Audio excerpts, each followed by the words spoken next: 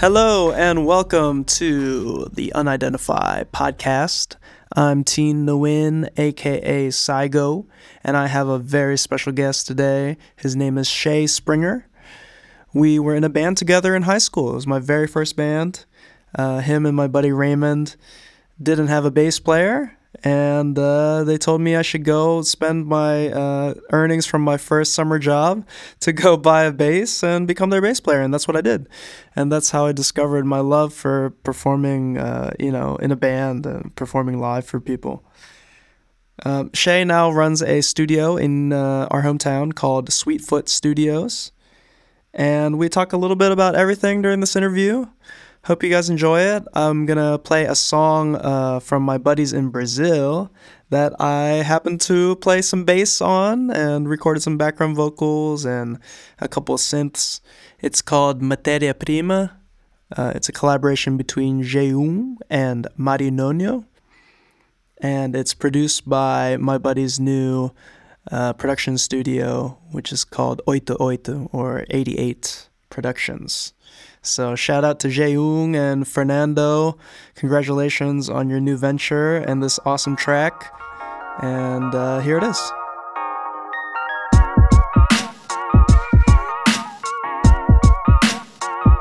Eu quero um ar mais puro como deve ser. Dividir aquilo que não é de um só. Me encontrar ao ponto de não te perder de vista, porque eu gosto de te ver ao sol. Entre outras coisas, sinto ser normal. Elegantemente a gente simplifica. O tempo agradável tá especial. E se eu me movimento, tudo modifica. Explica só o que é necessário sem satisfação. E se possível, não pergunte qual é o destino. Sabe que eu te falaria só se eu soubesse. Prefiro ir sozinho caso erre o caminho, mas eu volto. Olha o que é que eu vou te dizer.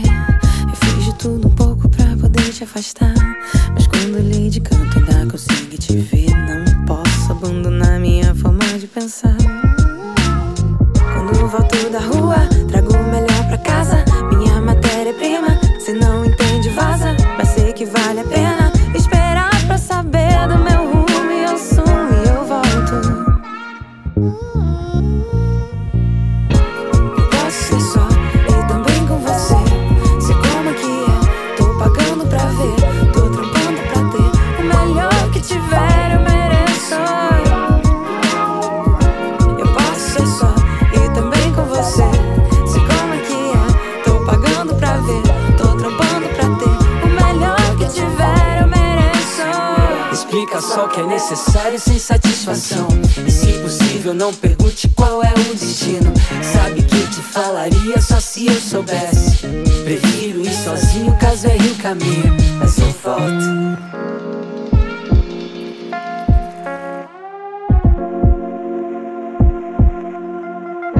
Eu posso ser só e também com você.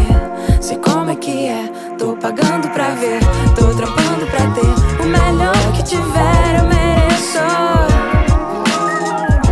Eu posso ser só e também com você. Sei como é que é, tô pagando pra ver.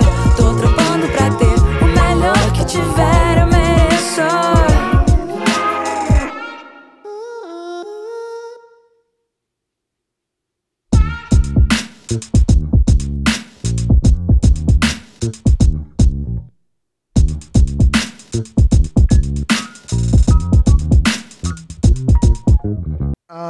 I'm still doing the music for Bam Dad. He's this guy who does these animated movies. Oh, cool.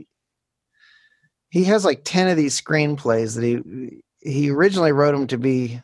I think he originally wrote them to be like stage productions, but they at least the first couple like didn't really turn out. Like nobody wanted to put them on as a stage production, so he was like, "Oh, how can I still get this turned into some sort of consumable media?" So he realized he could hire these animators in India for like $5 an hour to to do the animation. Then what's that? This is how you ended up in India that one time.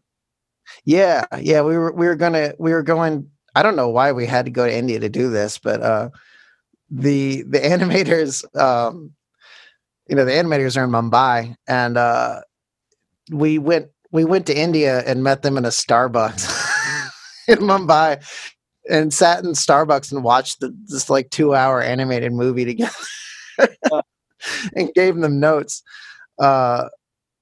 I guess like the internet connection is not great over there, so like that was actually, in order to have like smooth two-way communication, that actually probably was the easiest way to do it. Oh man, we're in a different world now.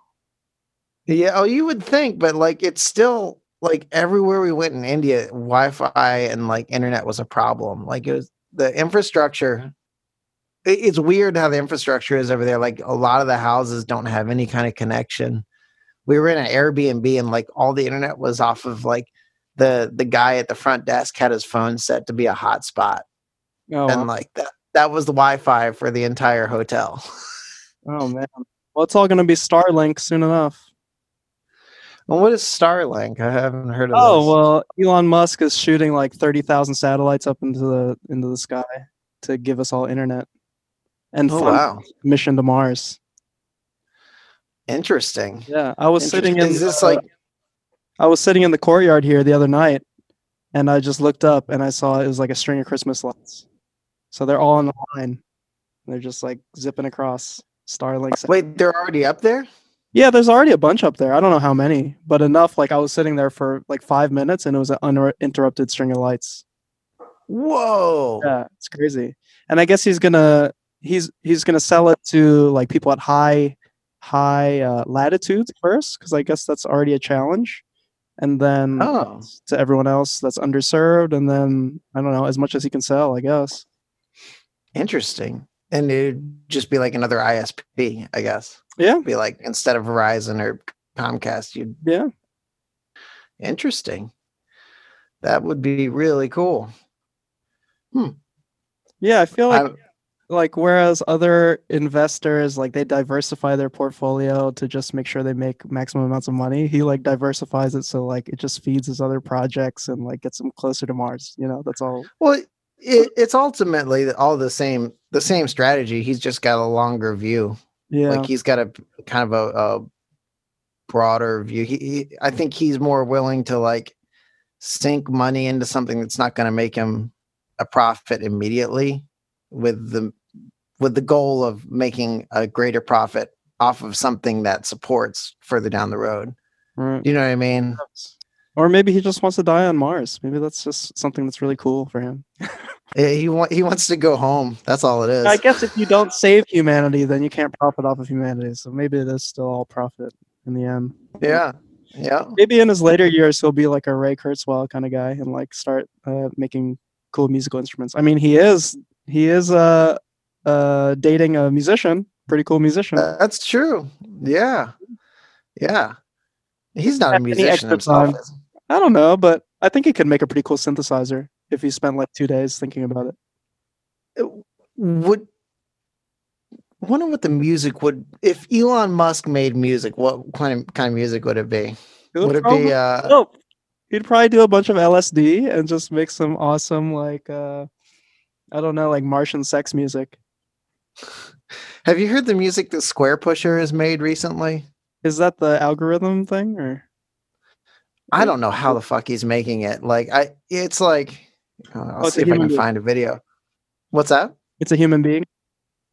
Yeah. So Square Pusher is I guess he started out as like a virtuoso bassist. Okay. But then he got really into like using his bass to control synthesizers and drum machines and stuff. And then it turned into this whole, I mean, he's kind of in the same school as like some of like kind of Aphex Twins, more like glitchy, skittery kind of stuff, or like Venetian snares, or what's the other who are the guys that use that Wu-Tang name generator has been working overtime. Oh yeah, right. Autechre, that's the other one. All their music's like algorithmic. I don't think his is, he might be using some algorithmic generation, but like his, like the last thing I saw from him, he built these robots that play like guitar and bass and drums, And it's like the guitar robot. It's not like a humanoid robot. It's like literally he has a guitar and then he has like a solenoid over every every fret. So he'll like feed this music into it and it's just like it's like What is a solenoid? I'm aware of that word, but I have no idea what it means. it's like a little piston with a coil around it. It's like a piston. I think they have like a permanent magnet on one end and then like a coil around it. And when you run current through it, it pulls that magnet into the coil and makes the piston move. Okay. So like a lot of times when you see robots that just have like a, you know, or like have you ever seen like the add-ons for an acoustic piano that allow you to play it with MIDI? Yeah. Yeah. That's what they're using. It's like they have one of those over every key. Button pusher. And when it's a button pusher. It's a little thing that goes. It's a robotic button pusher. So but anyway, for a live show, or he like makes music with it somehow.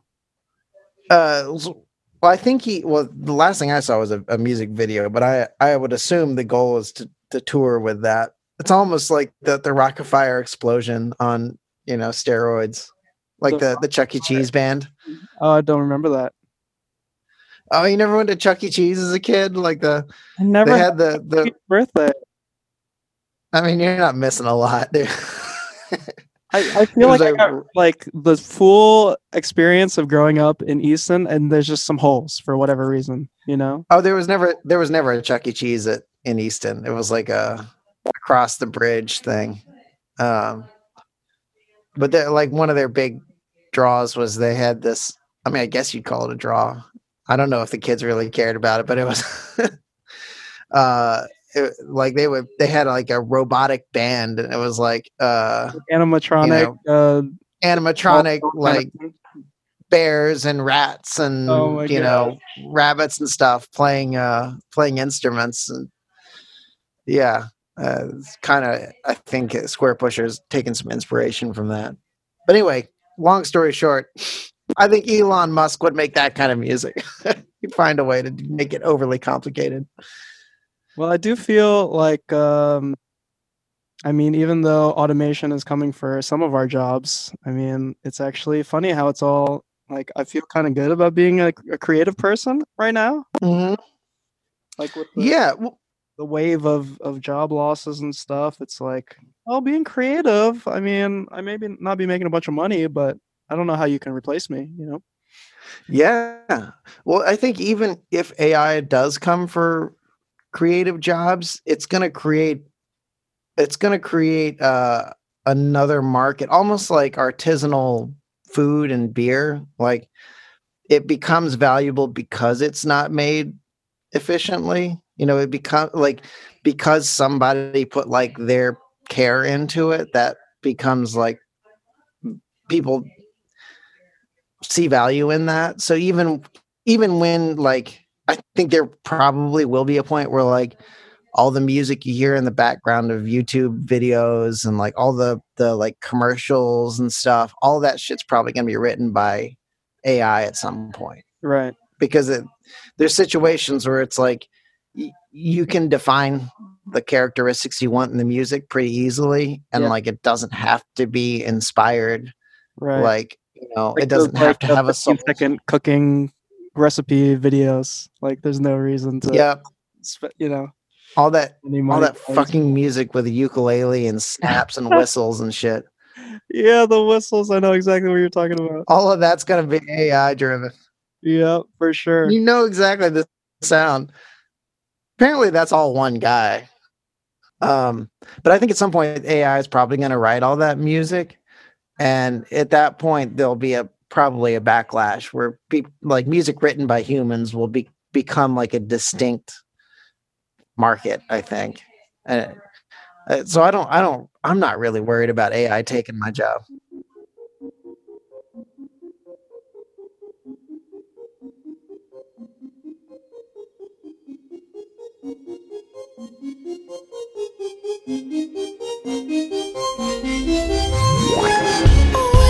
Keeping secrets and now I'm mad.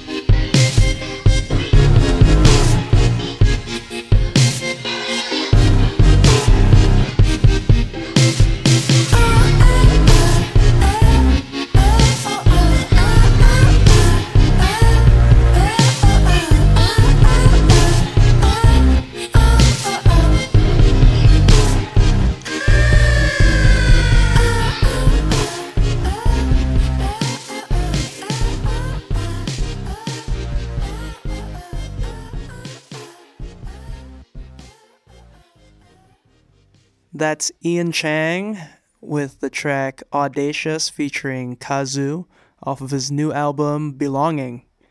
And you guys have to check it out. It's amazing. He's a great producer and artist. You may know him as the drummer for a band called Sun Lux, and he's just an awesome guy. Really fortunate to have been able to work with him, and we're going to have a bunch of tracks on the new Kanwakan album together. So keep an eye out. He's just one of my favorite people. So congratulations to him on the new record. Back to my conversation with Shay. What are you working on these days? I want to. Oh man, I want to know what your deal is. So basically, I have like 3 lives. There's like there's the Saigo stuff, which is like my passion. So I have 2 albums that are coming out this year. Hopefully, there's my collaboration with Kanwa Khan, my buddy in LA. So we've been working on that for like 5 years, which is wow. Yeah. I bet that's gonna be killer, though. I hope so. Yeah. I mean, we've definitely learned a lot and evolved a lot in that time. Like a bunch of the first few songs that we did for that collaboration are not on it because we've just changed so much, you know. So definitely there are pros and cons to working on something that long, as you might imagine. Oh yeah. And I have a new band here in Bulgaria called Android Ethics. Nice. And that's like a band, which like so much of my career I've just been trying to recapture like some of that excitement that we had when we were in a band. Yep. Like and that was taking a long detour into like being a solo artist, but it's not as satisfying for me, you know. I could see that. I just don't. I don't like pointing the camera at myself like too obviously. You know. I'm with you. I'm perfectly happy to be the guy behind the curtain, like pulling the strings. Yeah. So there's that band which I'm super excited about. We just started sending stuff to mix. With my buddy Danny in LA, and I think it's gonna be awesome. Super cool. Are you doing all the tracking yourself? Yeah, we're doing it all ourselves. We did a couple drum sessions at a studio here in Bulgaria. Cool. So I might move to Berlin and try to like find us some opportunities there. I feel like this album just needs to be heard by, you know, hip people, and in Europe. Yeah. I guess it would be London or Berlin would be the most obvious choices. And then like if we had some opportunities, I could just, you know, the guys could just fly out there super easy, you know, once this crisis is over, of course. Yeah. So that's life number 1. Life number 2 is doing freelance songwriting and vocals online. So I'm on a bunch of those platforms like Fiverr, Air Gigs, Upwork, Sound Better. But Fiverr is the only one that really works for me. Really? Yeah. So Bamdad's been talking about using Fiverr to hire like session musicians to do overdubs and stuff. Yeah. Rather than, you know, bringing people in person. They might have some success there, you know? Yeah. I mean, it all comes down to who you hire. I'm sure it's a crapshoot. Right. I mean, that's part of the issue. So, it's just kind of like the way that you find people. It's just through their profiles, which is like a bunch of different music that they think is representative of what you're looking for, maybe not of what they actually like, and then a wall of text, you know, and then ratings and reviews. So at the end of the day, the only thing that is really easy to filter and find people through is like their ratings and reviews. So you'll get someone that's good at doing what they do, but it might not be someone that does what you like, you know? Yeah. Yep. Well, my impression is you probably have to try like 4 or 5 people before you find the person who you're going to go with. Yeah. It's either you can either go that route, you know, like spend less and audition a bunch of people, like paid auditions basically, or ask them to do test samples, or you could try like the high dollar people, but then it's like, oh, what if I don't like it, you know? Yeah. So it's interesting to me. My impression of Fiverr was, and initially the point was that everything was $5. Right. But it sounds like it's evolved past that. Yeah, I think so. The game is to just accumulate ratings, you know, and you do that by working for cheap, you know, and doing a good job, and then you just eventually like raise your rates. Gotcha. That makes sense. Yeah, that's the whole game pretty much. And that's a pretty steady stream. Yeah, it's amazing. Which leads me to life number 3, which is like having spent like a bunch of time doing sales, like random sales jobs, and then doing random like app jobs, like when I was building IKEA furniture in LA Yeah, yeah. and in DC, and now like putting those together, doing sales through an app and it's music. I've been doing that for like 3 years now, and it's been Interesting. awesome. So what kind of say like is this like placement for like licensing or something, or like, what's the? It's usually like bedroom producers, I think, or it runs the gamut, but usually it's producers that need vocals for whatever Gotcha. it is, And Oh, you're talking about Fiverr still. yeah, Oh, yeah. I got you. Yeah. So Gotcha, so gotcha. just through all that experience, that leads me to life number 3, which is creating a platform to compete with all these other platforms. Oh, interesting. So I think I could do a way better job and focus on music, and just like with the mission statement of like being a musician's advocate, but also focus on like sales, because that's how everyone makes money, Yeah. I think I could do it in a much more musical way. Cool. So That's basically the idea is to just, instead of having one profile and putting a bunch of content into there, just having the whole site revolve around like short audio clips, which would be like tightly attached to the genre or artist that people are searching for. So just making as a potential user of this app, what, or this platform, what's an experience look like for me when I open up the app? As a buyer or as a musician, like seller? We'll say buyer. As a buyer, you would be going there like with a reference in mind, so either a genre or subgenre or an artist, like a popular artist. Mm-hmm. And so you'd find that, and then that you would say, like, let's say you're interested in Aphex Twin, or I don't know, like, whatever you're interested. Tom Waits. You're looking for a vocalist. So you select for vocalist. You already filter it down to the instrument.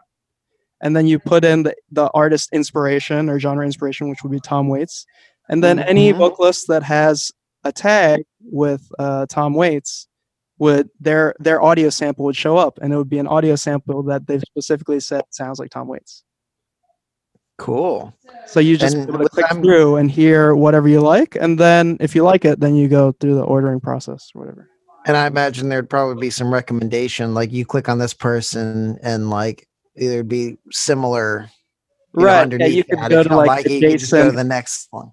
Yeah, gotcha. Like as far as the inspiration, you're saying, like if you go to Tom Waits, if you don't find what you're doing, like at the top of the screen, it'll be like see similar tags, like go to Nick Cave or whatever, Right. And you could even incorporate, I guess, similar to like Splice. Do you know Splice? You ever use that? Yep.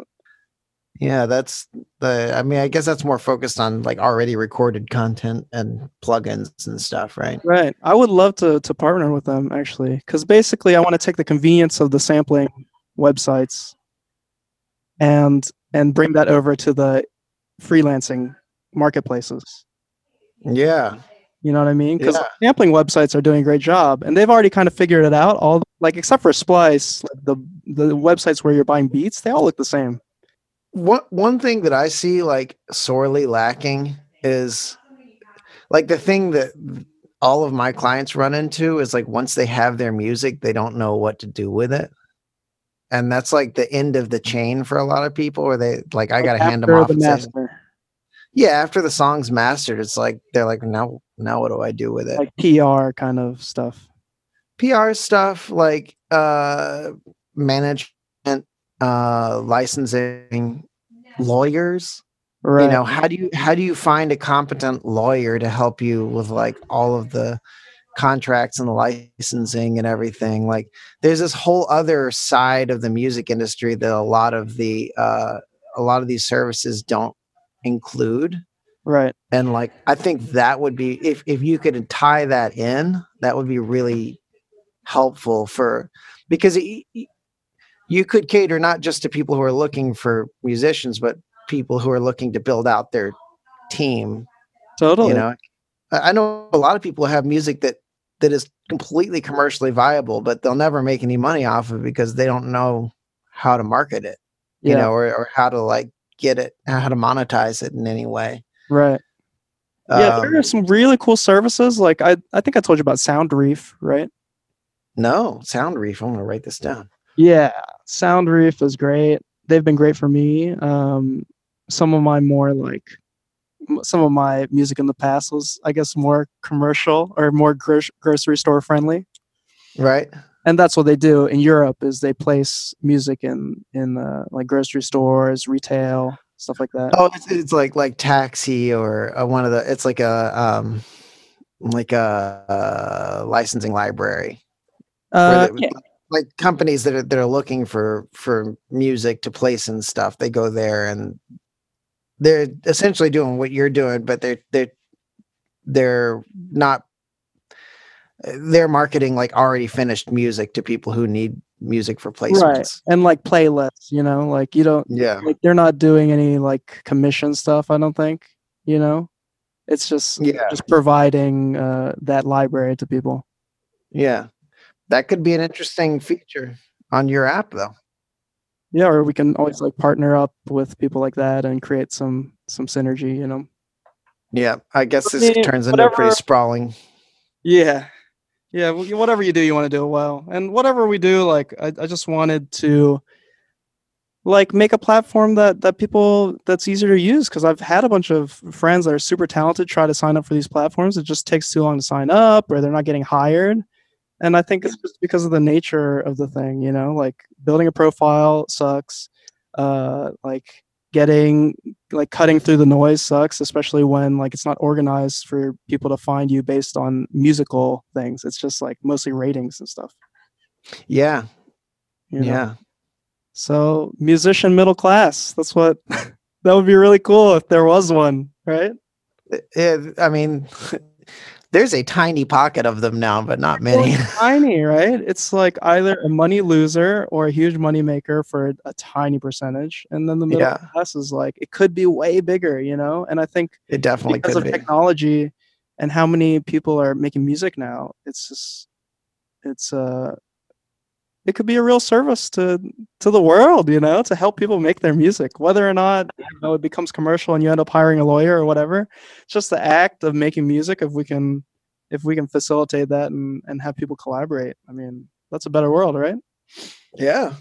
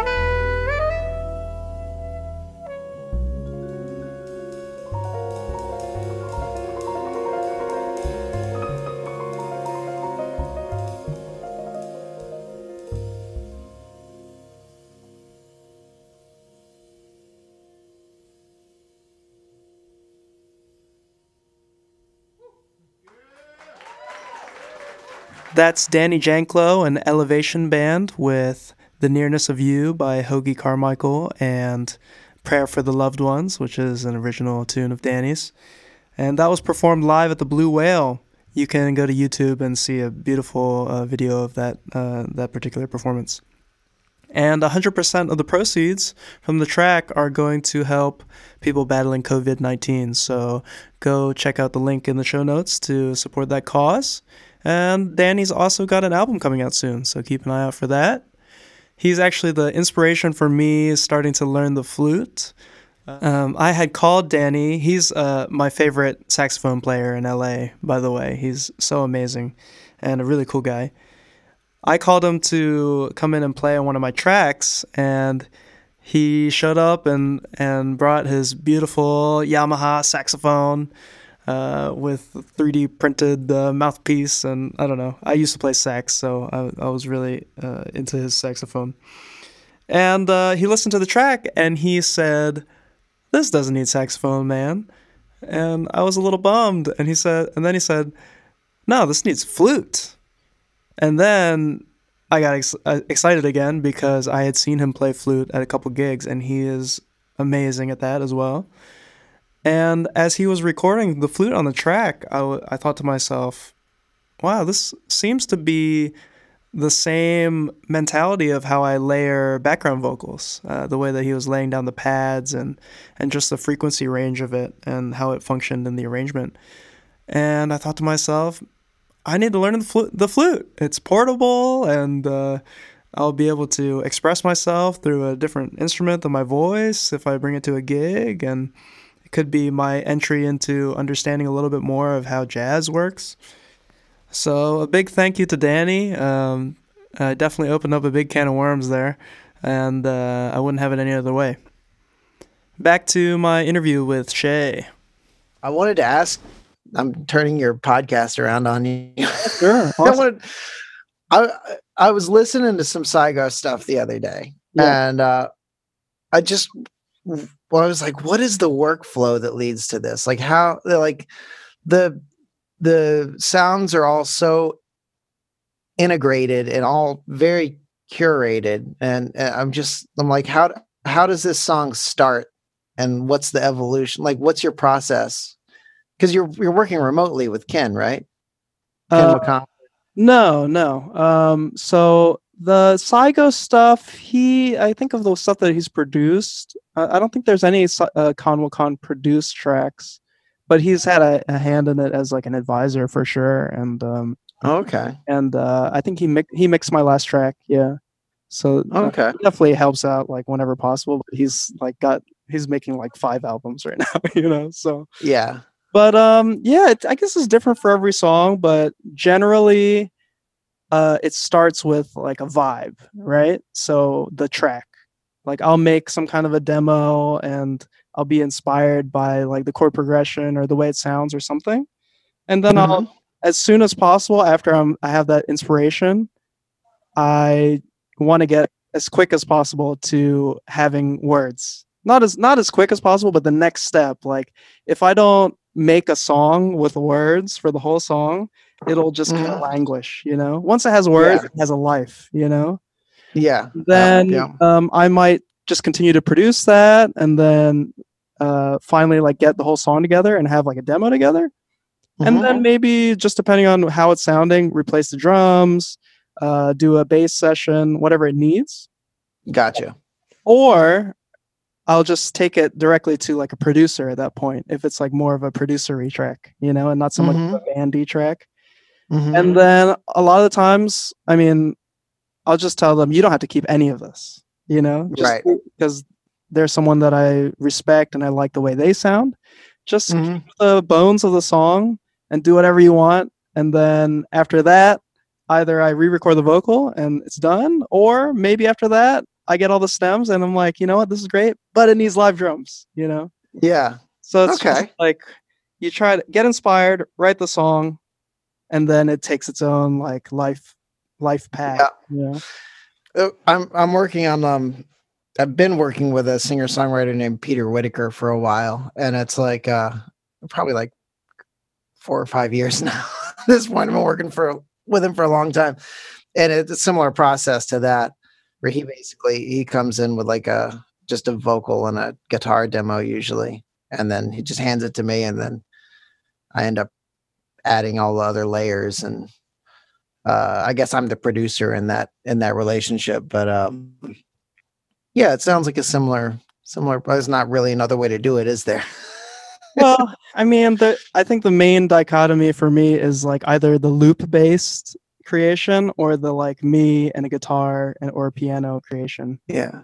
I guess there's a third path, which is the like um the Top line. band path.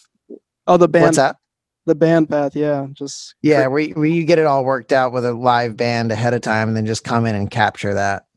I really enjoy working with bands like that. yeah, Uh one of my favorite things about working with Scribe is it's kind of it's like halfway between that and the like producer model where it's like he does come in with like a fully fleshed out band arrangement and yeah, we typically record things like as live as possible, even to the point where it's like the initial tracking session will be drums, bass, guitar, and vocals, and we'll keep all of it, you know, in the final track. But then we might go in and add other layers of stuff as overdubs, and we might replace things and restructure the song after the fact by cutting it up, and you know that's always to me my favorite way to work because you get that live uh energy of the core elements are playing off of each other uh in a way that you don't really get if you're just doing it layer by layer by layer, especially if you're not using a click track, which is like a whole nother can of worms. man. Actually, so we have been like like the Android Ethics album was made by like jamming most of it, and then we the songs. So yeah, I totally know what you mean. At least like drum and bass, whenever possible, I want them to track together. You've got, well, you don't have to, but it really helps if you can, because especially if they can sit in the room and look at each other. There's like this weird telepathy that happens that if you break that bond, like the the booty falls off of the song.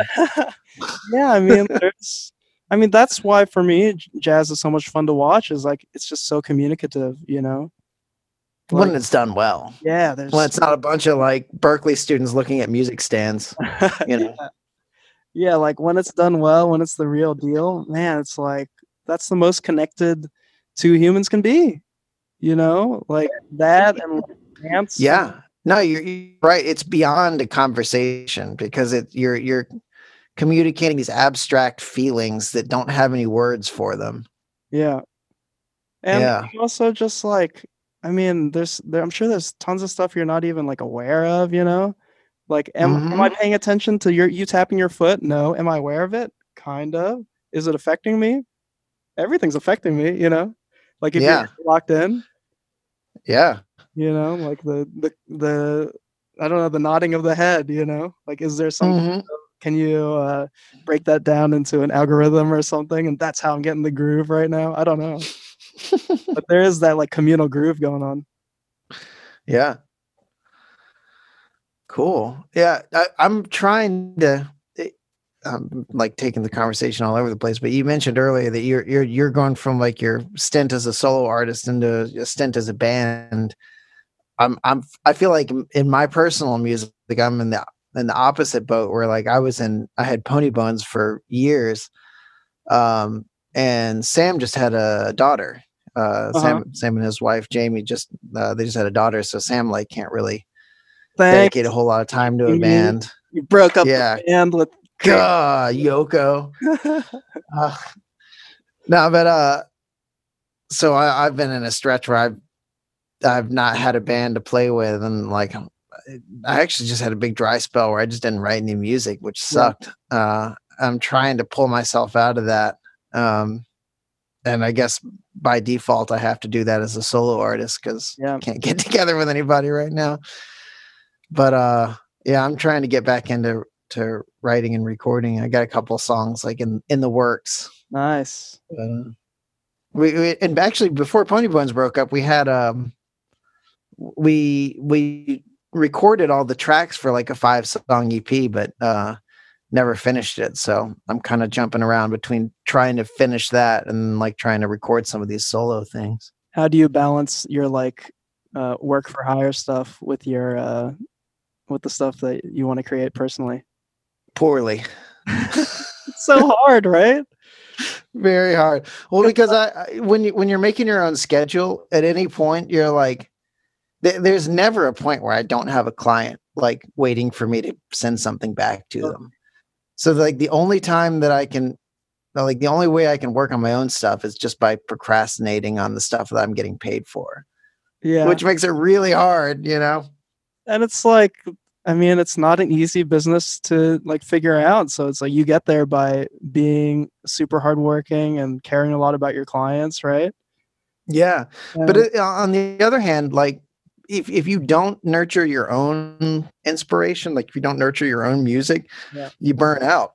So it's like it seems like in the short term like a bad business decision to like push back paid work to do something you're not making any money on. yeah, But in the long run, if you don't do that, then you're going to start sucking at the paid work too, because you're going to lose your inspiration. right. And you'll just be like, I should have just gone to law school or gotten an MBA or any, you know, if I'm just gonna end up feeling like I'm working all the time. Yup.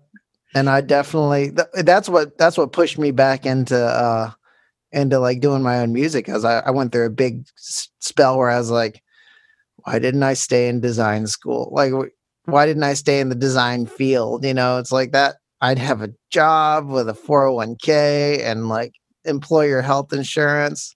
Oh, that's I another would. thing I want to do with my app is create retirement funds for people. That's a So that really good people, idea. you know, That's like a really good idea. you put a percentage away, we'll reduce our percentage and put it in there too, you know, just like an employer would do. Yeah, you could even, build it into the subscription costs. It's like you have another option, another tier. It's like if you pay another like $20 a month, like Yeah. that $20 a month just goes into your retirement fund or something. You know what I mean? Well, we're not gonna have subscription costs. It's all gonna be like gig based. Oh, interesting. Yeah. And the app takes a percentage or like like a set fee or something per job. I think it's got to be percentage. That makes sense. Yeah. But we still have a lot to figure out, but I have some cool prototypes and I'm super excited about it.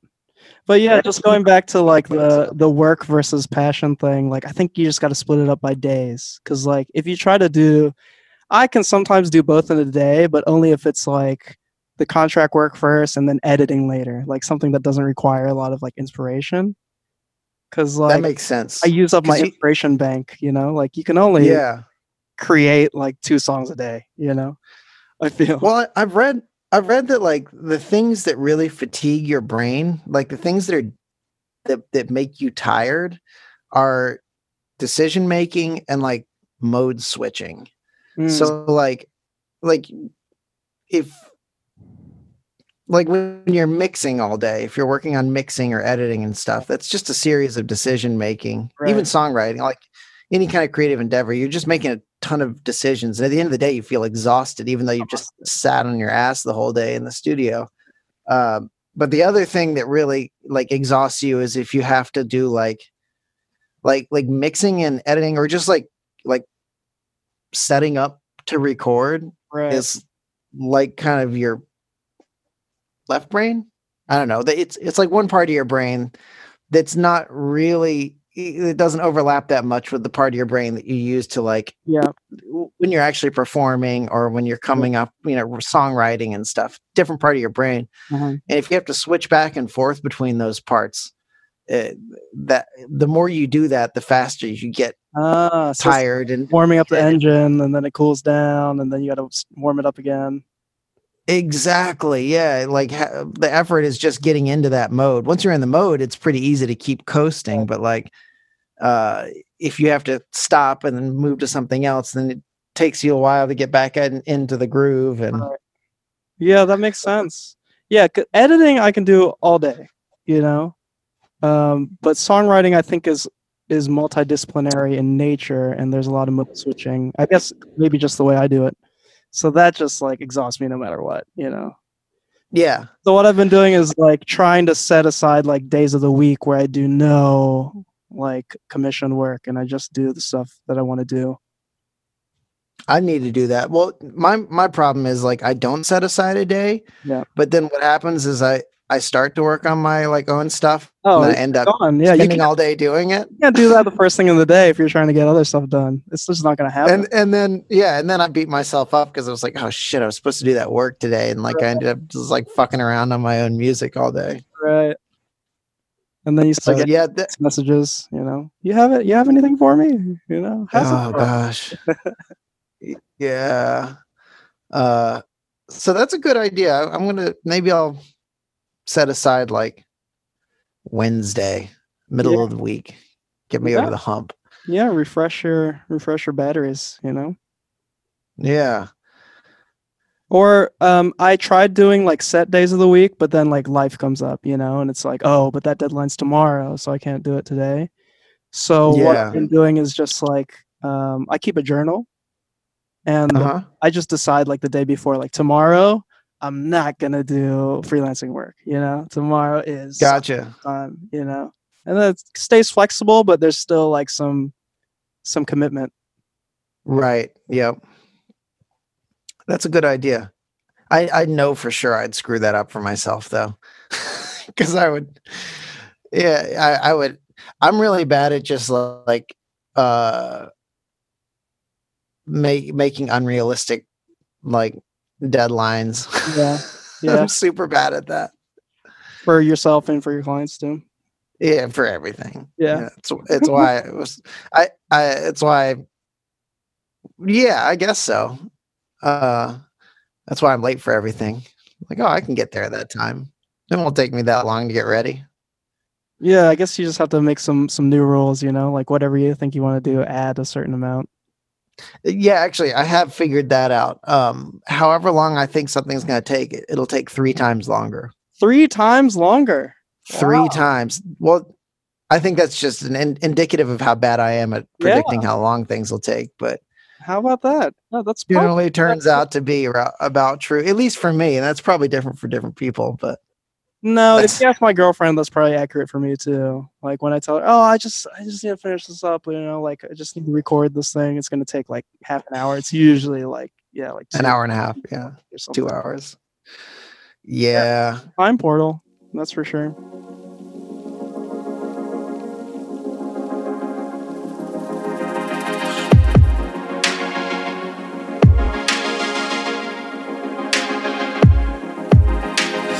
Love undefined, we fade away over the sunrise. You cut like a knife, cut to the part where it's just you and I. Now we're dancing on the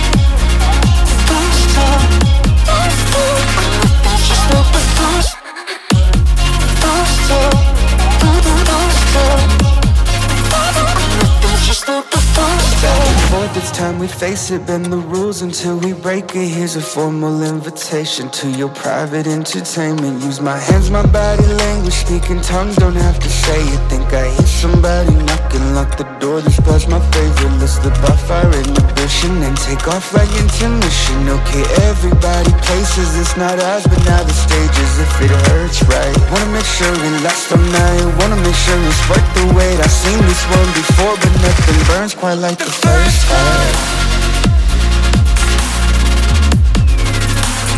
It's just not the first time.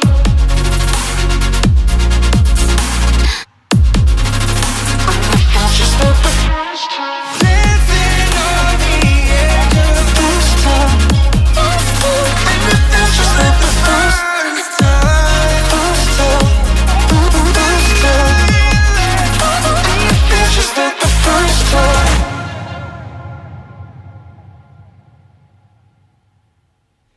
That's The First Time by Markets and Staso.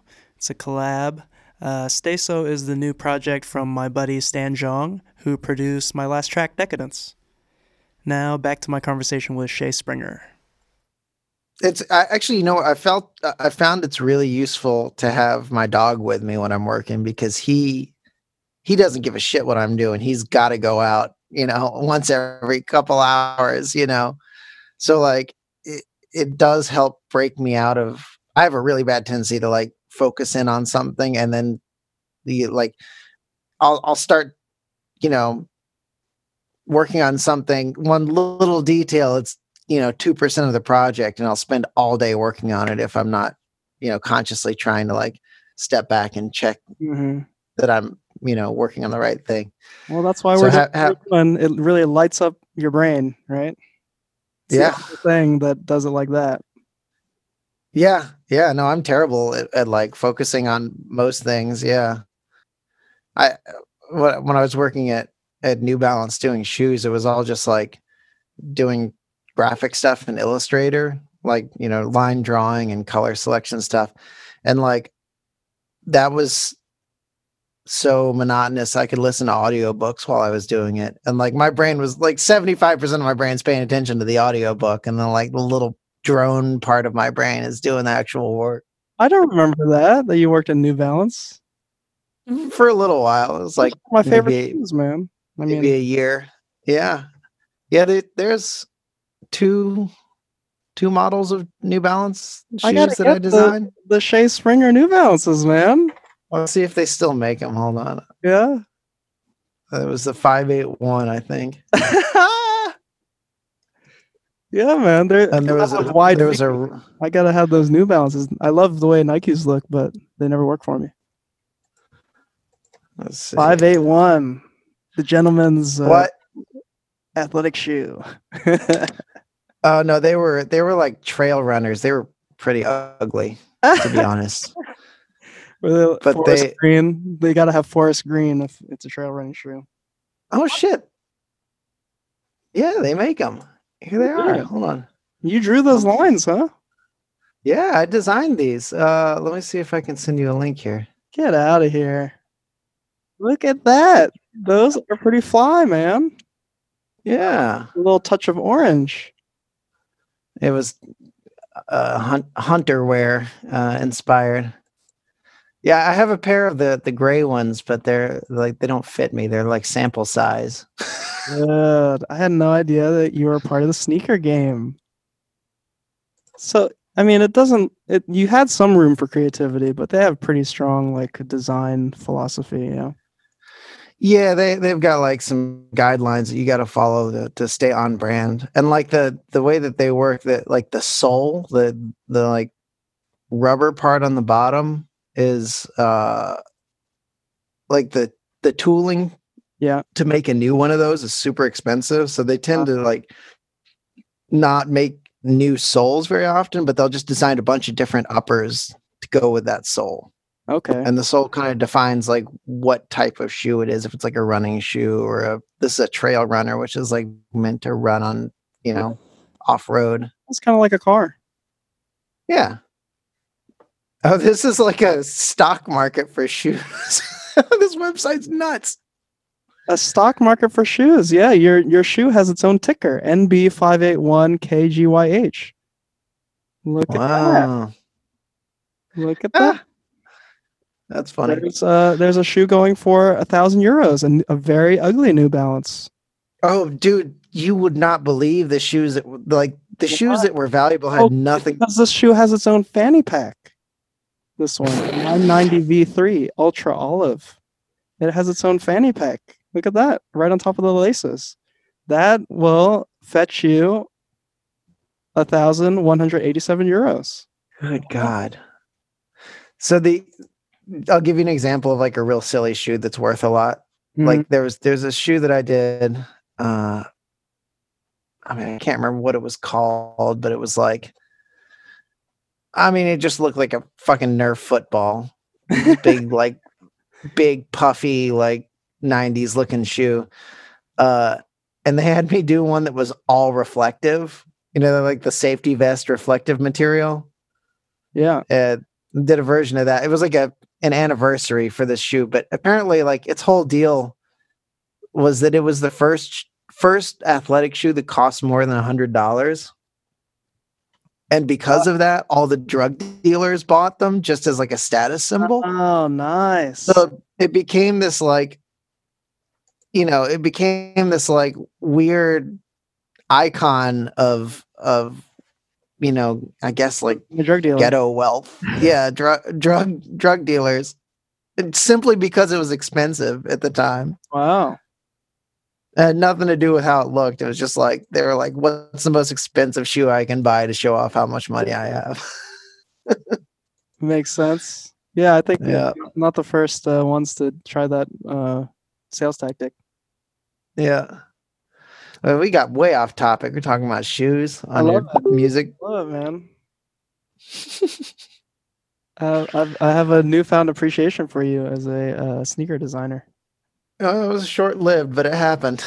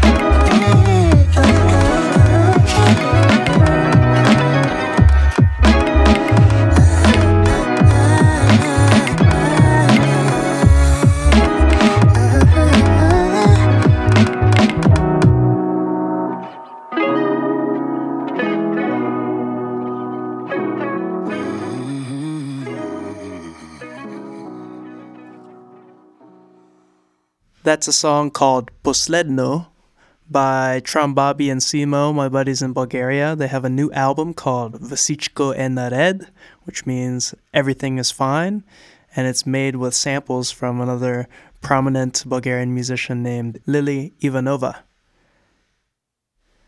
Back to our interview with Shay. What's life in Bulgaria like? I've never been there. For me, it's awesome. I mean, I have such cool friends here, and we're making music, and it's a nice combination of having a music scene and having really great players, but also like small town feel. It's not that big. That sounds great. Yeah, for me, it's perfect. The food's awesome. Lots of like cobblestone streets. It's not too clean and organized. It's really right. Not, like I wouldn't describe it that way at all, actually. But it's nice. There's like old buildings and stuff. Like if the city's too clean, then I feel like I can't get wild. Yeah, absolutely. So there's like still like graffiti everywhere and stuff. I don't know. There's some cool creative energy, and then there's like a bunch of grumpy old people, and some international influence too, for sure. Cool. But, Yeah, I've never been to Eastern Europe at all, so I'd like. What's the cost of living like there? Is it like fairly affordable, or is it? for the dollar, it's pretty favorable. Yeah, yeah. I mean, the cost of living in general is pretty low here. I think it's I think it's the poorest country in the EU, so it reflects that. Huh. With the cost of living. I mean, I feel like the relative health of the economy only is helpful if you made all of your money in a different economy. You know? Yeah, I mean, if we start talking about money, I'll just get confused because, like every time you start thinking about the concept of money, it's like, oh, what? It has value just because everyone else agrees that it does. Yeah.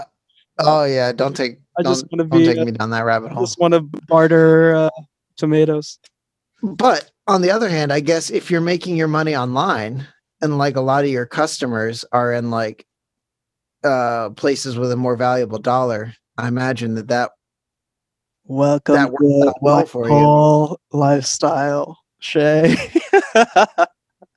That's Well, like when I was in India, it was like I was there for like a week and a half and I spent $50. yeah. You know what I mean? And like I, ate out every meal and Right. took taxis everywhere and I stuff. always And it was like, hesitate to harp too much on this whole subject because, like, inevitably, like, you come around to the fact that it's like it's expensive for the people that live there, to do the things that you're doing. oh But yeah, this is the only reason that I'm able to to be a full-time musician is because I take advantage of these things, Because if I I mean, was in LA, I would not be making enough money to like leave the house, And here, yeah, I rent out a studio and just keep making music, which is the whole thing, right? It's just stay in the game. yeah. Music. Well, and that's kind of what I was curious about. It's like a lot of times I feel like it's hard, like I'm just scraping by a lot of the time, just making barely enough to keep going. Yeah. And it's like I wonder if I could go somewhere where that's not be the case, Yeah, you would just have to figure out like how to stay here, like because I live 3 months at a time, Is that just a visa thing? Yeah, because I don't like actually have I'm a tourist, Gotcha. so I can only stay most places for 3 months at a time. Some places more. Interesting. And do you have to come back to the US to like re-up your visa or whatever? No, you just have to leave. You don't have to go back to your home country. You just have to leave Gotcha. at a certain point. So right now, I'm waiting to hear back if I can stay for another 3 months, just because of the whole pandemic. Right. Oh yeah. All the rules are getting bent right now. It's pretty Yeah. weird. So I hope they bend them for me because there's no direct flights to the U.S. So I don't know, like I would maybe like end up in Eindhoven or something, Yeah. Dude, go to Amsterdam for a while. Amsterdam's cool. Yeah, I was thinking that's definitely on the list of places if I get kicked out of here. I mean, last year I didn't make it back into the country and I was in geographic limbo, so that kind of prepared me mentally for what I'm going through right now. Man, I didn't even think about that. Like all the people out on foreign visas. Well, Jess's mom went like right when the pandemic was kind of becoming the everybody was starting to freak out about it. Right before the travel ban, Jess's grandmother got sick, and so her mom went to England, and the travel restrictions went into effect when she was in England. Yeah. And we were like, we don't know if she's going to be able to come back until this is all over. Right. And like she was able to, but it was just barely. She was like there was like 2 other people on the airplane when she came back. Yeah, I've heard a bunch of those stories too. And it's we picked her up at Dulles, and like she was the only person that walked out. Like we went in to like collect her bags, and it was fucking empty, the entire airport. It was surreal. That's crazy, man. That's crazy. Yeah. That's nuts. Yeah, I mean that's why I just want to. If I have a good situation here, I think I'm just better served to just try to stay as long as I can. Because who knows? Even if they say, "Oh yeah, you have a flight, you have a ticket, you can go," you never know what's gonna happen when you get to the airport. Well, yeah. Once you get off of the airplane on the other end, Yeah, you don't know if they're gonna let you through security. And it's just as soon as you step foot on American soil, it's like everything's like back to full price, you know? So it's like, hey, you know what? You actually have to like stay in this government hotel and take this charter flight, and that'll be like $2,000, please, you know? Yeah, Like, and then you have to pay for it. I have no Fuck. idea, you know? Or like, here we're just Yeah. this precautionary test, which will be like $2,000, please, you know? Things are nuts. Yeah, I remember when we were in England, we met up with some of Jess's like old friends, and we went to a pub, and like I think there was 5 of us at the table. We all had 2 pints. I had like a T-bone steak, and I think Jess and one other person had a meal. And I was getting out my wallet and pulling out like I was expecting it to be at least like 150 pounds or something. It was like 40 pounds. Yeah. And it bought 5 people dinner and drinks, and just like, and then there was no tip on top of that. And I was like, how has our food become so expensive in the US and we still can't afford to like pay our food service workers a living wage? Right, and the food's just not like the produce just isn't as good, you know? Yeah, it was good food too. English food has gotten good. Yeah, I don't know why it has a bad reputation. Oh, it was definitely bad for a long It time. was? Oh yeah. Well, I mean,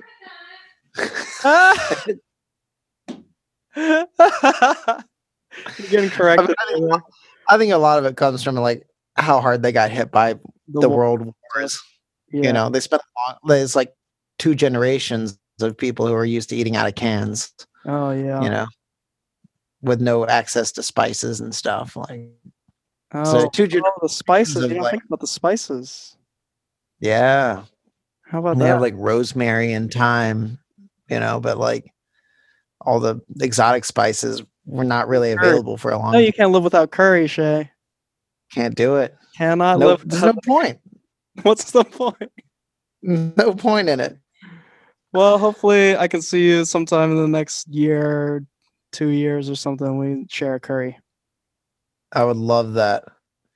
I would love All that. right, brother. Hey, thanks so much for doing the interview and all that. Thanks for having me, man. I'm sorry it got so rambly. I don't know how we spent like 20% of it talking about music and the rest Yeah. talking about whatever. Maybe that's what the people want, you know? Sure. I hope. All right, buddy. Well, I appreciate it, man.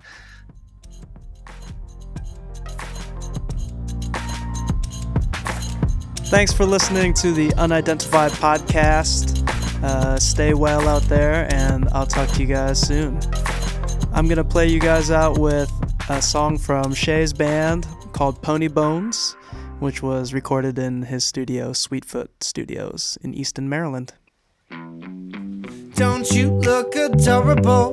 Baking cookies in your high-heeled shoes and your greasy hipster do's. We were rocking in your living room, but you had better things to do. I sure can't blame you. You're too cool for school. I sure wish I could be cool too. I see it's working well for you. True. Hang your funky art along your ritzy old apartment walls and show just who's in the know. Tell your friends to come around when they get there, take a bow and let Mystique escort you out. You're too cool for school. Sure wish I could be cool too. I see it's working well for you.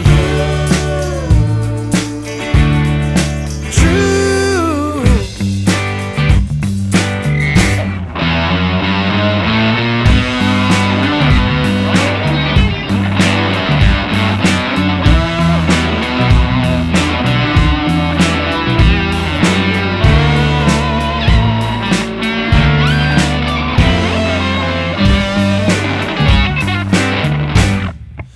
You're too cool for school. Sure wish I could be cool too. I see it's working well for you.